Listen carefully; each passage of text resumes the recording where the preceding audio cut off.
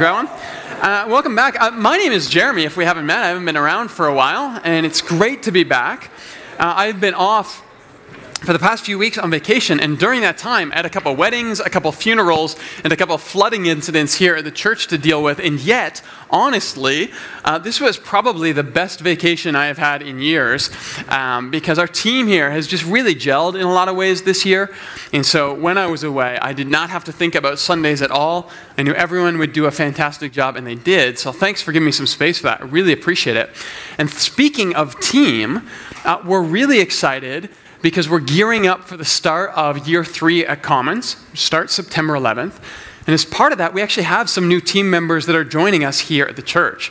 Now, we'll have some more information about that as we get closer to launch.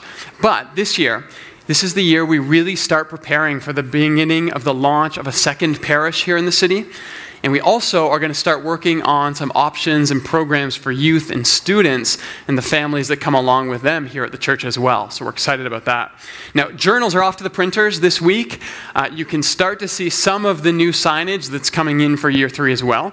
September is going to be great, but we still have a little bit of time to get through in August. And now that I'm back in the office, one of the new projects that is coming up that I need to tell you about is this. We are partnering with Habitat for Humanity on a new interfaith build here in the city. So Habitat builds houses for working families that need a bit of help getting set up and into the market, and we're really excited to be a part of that. But as the kickoff for this new interfaith project, they have organized a clergy work day. Now, I know what you're thinking. Clergy work day. That's an oxymoron. I mean, it's ridiculous, right? Look, it's good work if you can get it.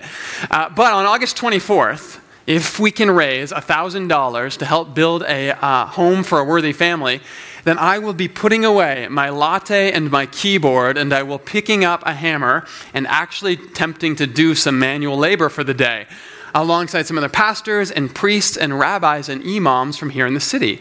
Now listen, these hands are soft. Trust me, they're smooth.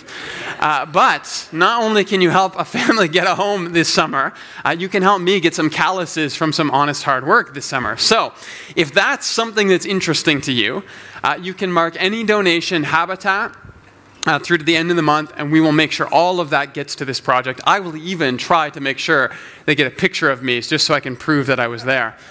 Now, we're in the Psalms this summer. Jess, who taught 2 weeks ago, is actually taking her show on the road this week. So she is teaching at the Covenant Church in Strathmore, our sister church there, so keep her in your prayers. But I have been away, and so I have struggled this week to keep this sermon from running way too long, because I just wanted to say all the things that I could. So let's jump right in, and we're going to read Psalm 7 before we pray. Lord my God, I take refuge in you. Save and deliver me from all who pursue me, or they will tear me apart like a lion and rip me to pieces with no one to rescue me. Lord my God, if I have done anything, if I have done this and there is guilt on my hands, if I have repaid my ally with evil or without cause have robbed my foe, then let my enemy pursue me and overtake me. Let him trample my life to the ground and make me sleep in the dirt. Arise, Lord, in your anger. Rise up against the rage of my enemies. Awake, my God, decree justice. Let the assembled peoples gather around you when you sit enthroned over them on high. Let the Lord judge his peoples.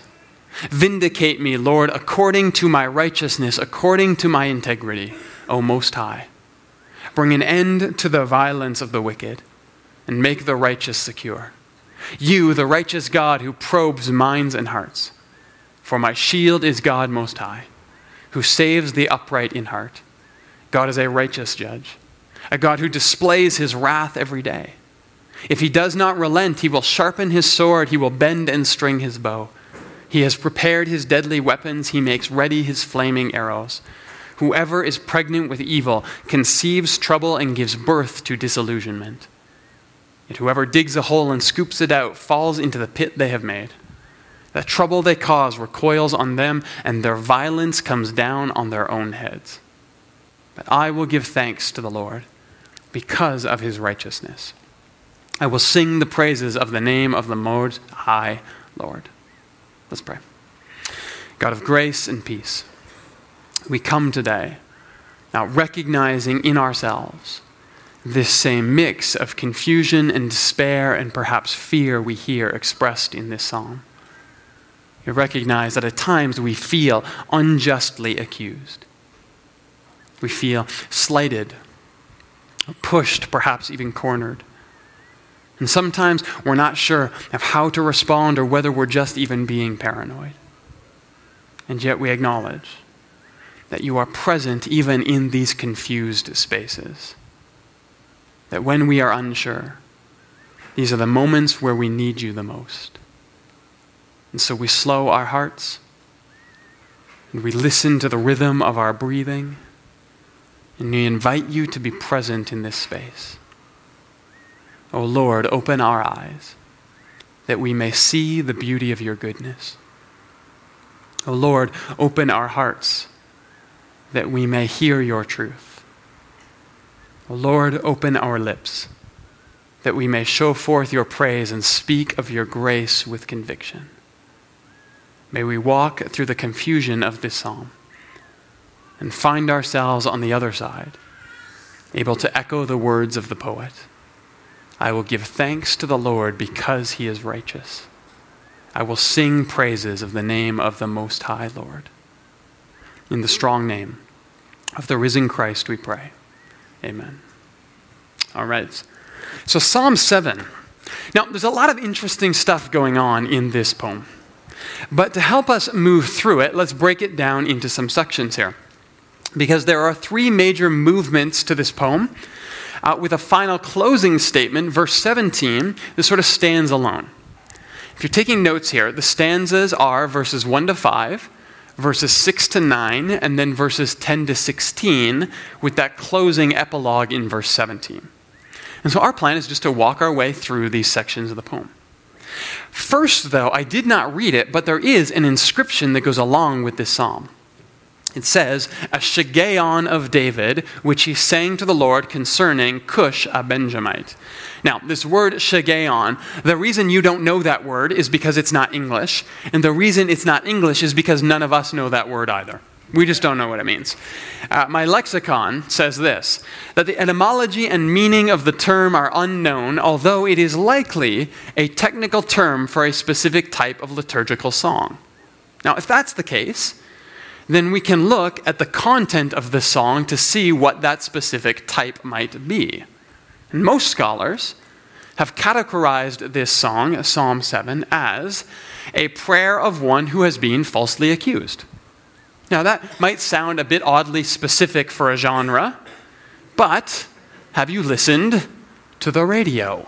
Now, I know you haven't actually listened to the radio, right? Because it's 2016 and who does that anymore? But just listen to the lyrics of songs on the radio. Actually, see if you can recognize some of these ones. Here we go. I'm just going to stand here and watch me burn. That's all right because I like the way it hurts. Just going to stand there and hear me cry. That's all right because I love the way you lie. That's Rihanna, 2010. Thought I'd keep it relatively recent to start. I want to be hip with the kids, you know. Try this one, though. It must have been love, but it's over now. It must have been good, but I lost it somehow. It must have been love, but it's over now. From the moment we touched until the time had run out. That's Roxette, a classic from 1990. By the way, it feels very strange reading these lyrics. I will save you, however, from my desire to burst out in song. Okay, two more here. Let's go back even farther. Try this one. Once upon a time, I was falling in love. Now, I'm only falling apart. There's nothing I can do. A total eclipse of the heart. It's Bonnie Tyler. By the way, I knew that song. I had no idea who sang that. So there you go. Bonnie Tyler, 1983. And here we go. One last one. I think if we really want to get the frustration at the power, the primal power behind this song, then we need to turn to the Queen Bee herself. This is Beyonce, 2006. So since I'm not your everything, how about I'll be your nothing? Nothing at all to you. Baby, I won't shed a tear for you. I won't lose a wink of sleep, because the truth of the matter is, replacing you is easy. Now, as amusing as all that was, and a chance for me to quote Beyonce in a sermon, The fact is, we all understand the emotion of being falsely accused of something, right? That's why we write pop songs about it. That's why we express it in religious poetry. That's why politicians exploit it so readily. We all resonate with this place of feeling persecuted in some sense. And the thing is, this can be incredibly intoxicating. And because of that, if we're not careful, it can also really skew reality for us. I think this is actually one of the profound insights that this poem is hinting at. That when we feel we have been mistreated, it's very easy for us to imagine God reacting the way that we might want to as well. But let's start at the opening stanza to this poem, the one for which it's labeled. First, the psalmist says this, "Lord my God, I take refuge in you.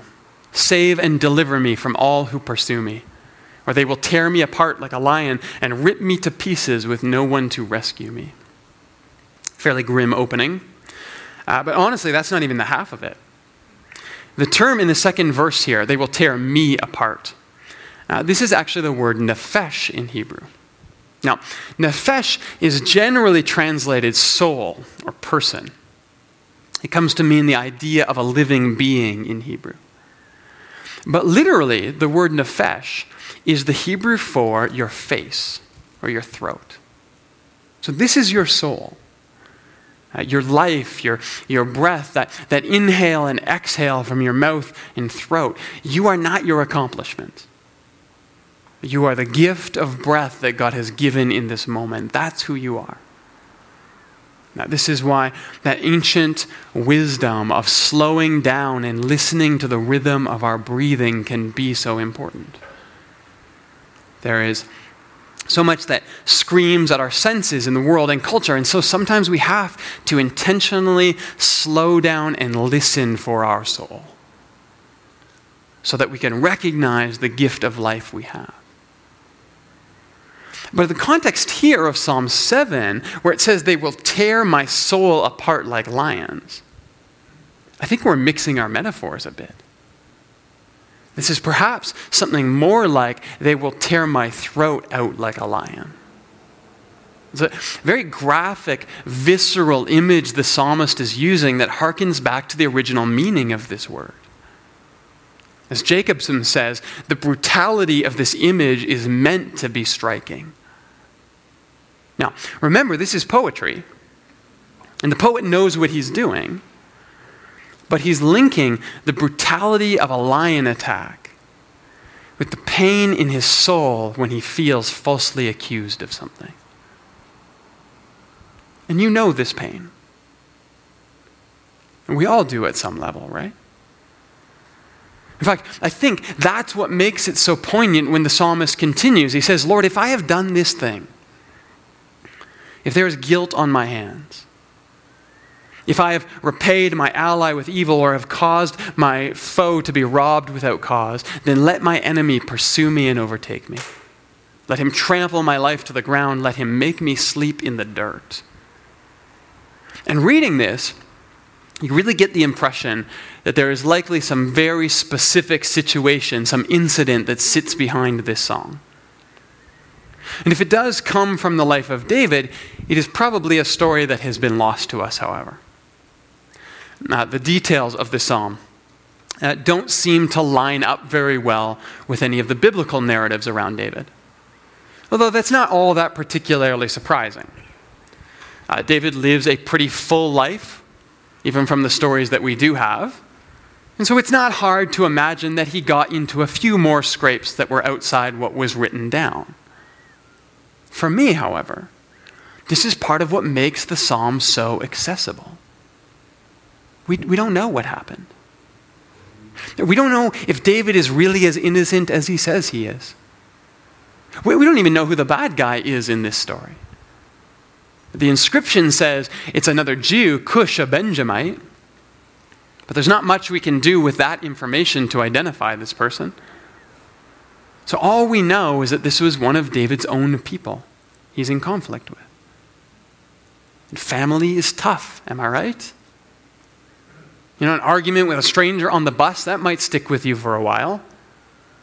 A confrontation with family, that tends to stick around. It means long, awkward pauses at Thanksgiving and furtive glances across the pews at church. It's hard, let's be honest, to worship when someone beside you has accused you of something nasty. And so now, with the emotions raised and with the stakes laid out, we move into the second stanza. The writer has declared his innocence, but now he says, "Arise, Lord. In your anger, rise up against the rage of my enemies. Awake, my God, decree justice. Let the assembled peoples gather around you while you sit enthroned over them on high. Let the Lord judge the peoples. Vindicate me, Lord, according to my righteousness, to my integrity, O Most High. Bring to an end the violence of the wicked, and make the righteous secure. You, the righteous God who probes minds and hearts." Now, what I notice here, first off, is this first line in the second stanza that compares the anger of God and the anger of the psalmist's enemies. In your anger, Lord, rise up against the rage of my enemies. Now, the reason you read anger and then you read rage is because these are two different words in Hebrew. The first one that describes God, is the word af, which actually means nose. We'll come back to that in a second. The second word is evra, which is wrath or fury, and it's probably better expressed as an outburst of rage. That's what it means. Now, nose, what does that have to do with anything? Well, if your soul is your throat and your face, your breath in Hebrew, well then your anger is your nose. Because what happens when you get angry? Your face gets flushed, your nose gets red, your nostrils flare. That's anger, right? It's a very visceral, visual language here. And so literally what this says, if you read it in Hebrew, is God, arise with your nose. Not because he smells something delicious, but because he's angry. What you going to do when the Lord's nose runs wild on you? That's what he's saying here. Don't quote me on that, by the way. But here's why this is important here. Because when we talk about af, this nose metaphor of the Hebrew Scriptures, there's a wide range of application, but the idea is more about indignation. Your face getting flushed. This is not some unconstrained fury, some outburst like Evra is. They're different. These are related, but in some sense contrasting terms. And I think we get this, right? There are different types of anger. The anger that I feel when I stub my toe is very different from the anger that I feel when the latte art on my coffee is lopsided. I told you, I'm very bourgeoisie. James even says in the New Testament that human anger, he qualifies it, does not produce the righteousness that God desires. Now, of course, every time I say this, people say, yeah, but what about righteous anger? What about when people are abused or exploited? Should we not be angry about that? And first of all, I want to suggest that there are more options than anger when we see injustice in the world. There is empathy. There is compassion. There is concern, and there is grace, and none of these require you to sit on the sidelines and watch. You can be just as actively involved in creating good from a place of deep empathy as you can from a place of anger. You realize that there is actually neuroscience that suggests that negative emotions adhere themselves to our memories immediately. It's part of our flight or fight response. Positive emotions actually slip away very quickly unless we consciously reflect on them. There's actually science that suggests it takes 15 seconds of conscious thought to adhere a positive emotion as tightly as a negative one. I don't think anger is a better motivation. I think it's just easier. But okay, you want to talk about righteous anger? Sure. I guess for James, that still would depend on what you mean by anger. Because if it's huffing and puffing and posting on Facebook and stewing about how terrible every other person is, then probably no. That's not going to produce the righteousness God desires. If it's violent and it's demeaning, and if it takes one injustice and it turns it into another prejudice, then no. That will not produce the righteousness that God desires. But then again, if you can get angry and then yet also speak of justice and vindication and righteousness and an end to violence in the same breath, the way that the psalmist does when he speaks of God, then perhaps, yes, that might begin to produce something like what God is looking for. The problem, of course, is that's not often what we're talking about when we get angry. And I know that you know what I mean, because you're not all that different from me. And when I get angry, I'm not thinking about righteousness, I'm not thinking about peace, and I'm certainly not thinking clearly about what is just. I'm thinking about revenge. You see, I want to suggest the psalmist here is contrasting, not conflating the anger of God with the rage of his enemies. These are different things with different agendas. So this is not a fire with fire type of thing. This is an injustice met by the truth of God type of thing. And it's actually really important that we get this here if we're going to read what comes next well. Because next he says, "My shield is God Most High, who saves the upright in heart." God is a righteous judge, a God who displays his wrath every day. Now, the NIV has tried to break this out yet again by using yet another English word. So we have anger, rage, and now wrath to deal with in this poem. And that's because this is yet another third Hebrew word, this time the word za'am. This one means to be indignant or to scold. In fact, most of the time za'am shows up in the Old Testament, it gets translated as denounce. God denounced them. And if you were looking at just this one verse right here, you might say something like this: God is a righteous judge, a God who speaks against evil, who denounces evil all the days. That would be the normal translation of za'am. Now that works, but the question that really comes into play here is in the next couple of verses.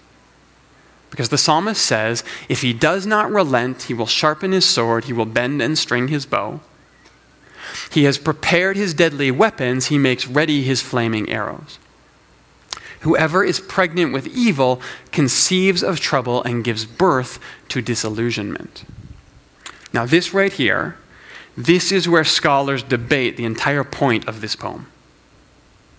Verse 11 is talking about the frustration of God with our evil. We know that. Verse 14 is talking about the one who does evil, the bad person. We know that.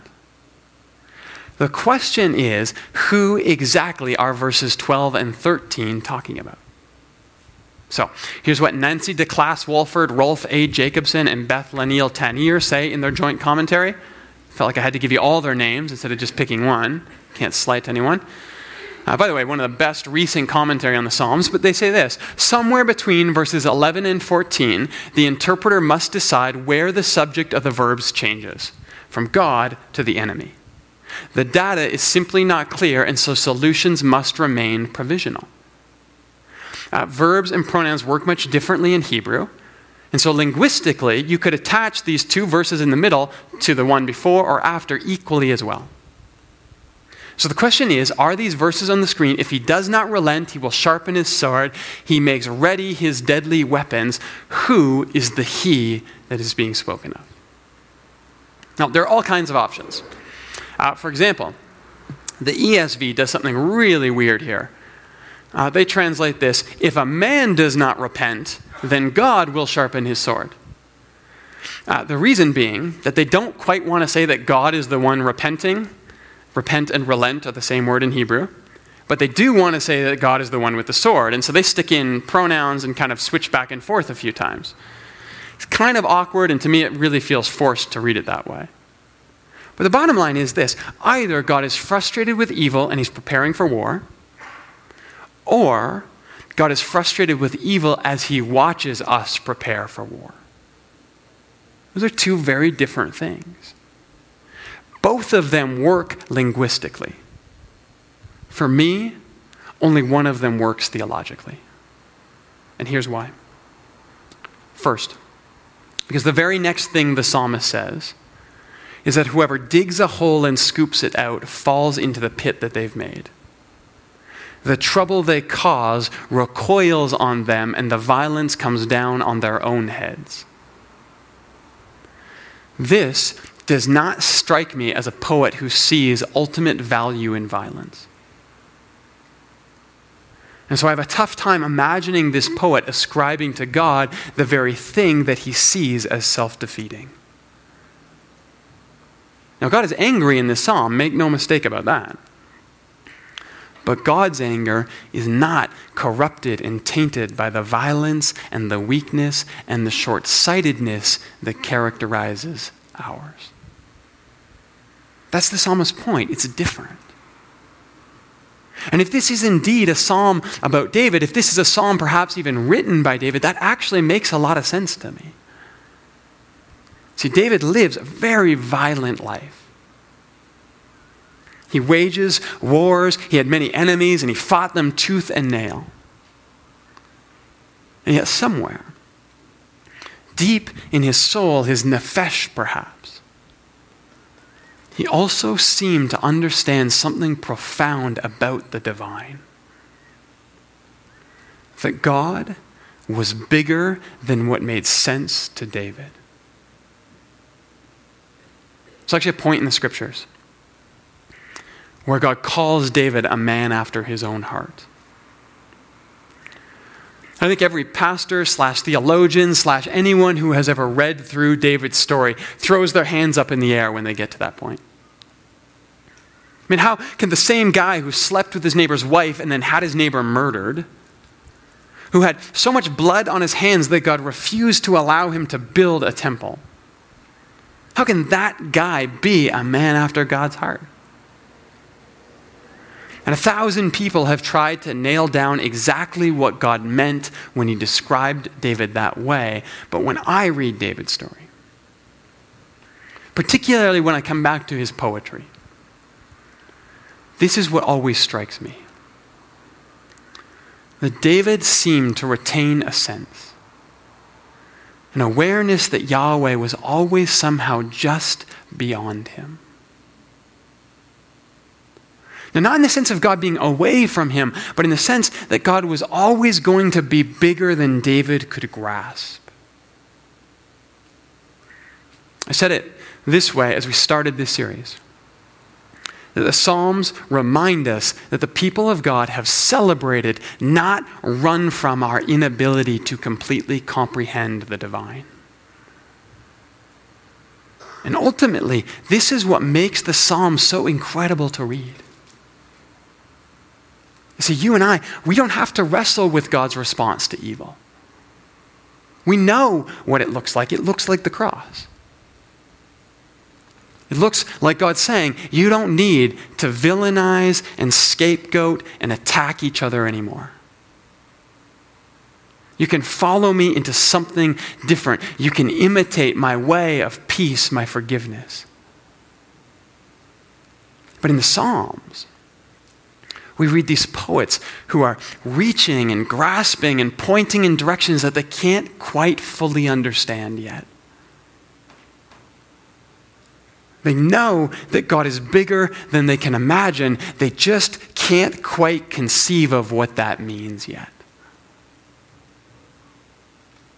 And so they write, and they sing, and they worship, and over time they become an integral part of this building, unfolding, explosive revolution of God's grace that points us and leads us and takes us to Jesus. See, the poet struggles with being falsely accused. And he wrestles with the presence of evil here in his world, and he wonders about how he should respond. But through the inspiration of the Spirit, this is where he lands. Their violence comes down on their own heads. Therefore, I will give thanks to the Lord because of his righteousness. And I will sing the praises of the name of the Lord Most High. And maybe you have been accused of something that you did not do. And it hurts. And you are unsure of how to respond to that. Maybe you look at the world and you see just how broken it is. People who hurt each other. And sickness and hunger, and you wonder about how you should respond to that. Maybe all of that hurt and that evil has come much closer to you than you ever thought that it might. And so these questions aren't theoretical anymore. It's real and it's lived and it's really hard today. Then understand that the Psalms offer you no simple cliches or painless solutions to your dilemma. And we could be honest, if they did, they would probably be of no help. Instead, what they offer is this humble recognition that the way of peace is what leads to peace. Even when it's hard, even when we struggle to understand that. They offer us the chastened acceptance that this will take a lifetime to learn. Even for a man like David, whose heart was after God. So for the falsely accused here today, may you sense that your vindication comes not from conflict, but from the Christ. And for those of us who are struggling to walk in the way of peace today, may you come to understand that violence has a way of returning to us. So may you lay down your sword, unstring your bow, and give thanks to the Lord because of his righteousness. Let's pray. God, thank you for these words and these poems, these songs of your people that are so removed from us by time and space and culture that sometimes it can be hard to place ourselves into them, into that world of violence and grandeur and the scope of a man like David in his life. And yet when we sift through it and we reach down into the heart of it, there is also this incredibly human experience of what it means to be falsely accused, what it means to be hurt, what it means to think of you in the ways that we want to think of you, but then to have your Spirit penetrate and drive deep into us so that we can be changed and transformed and begin to see you in the likeness of your Son. God, may we come to understand that violence and anger, human anger, has a way of returning on our own heads. And yet the way of peace is what leads to peace. Help us by your Spirit to imitate your Son as you invite us into something new. In the strong name of the risen Christ, we pray. Amen. All right. 3 more weeks in the Psalms, and then mark your calendar, September 11th. We kick off year 3 here at Commons, and we are super excited about that. So make sure you invite your friends and family and join us for that day. But we will end here, as we always do with this. Love God, love people, tell the story. It's great to be back. Thanks, guys. We'll see you next Sunday. Thanks, everyone.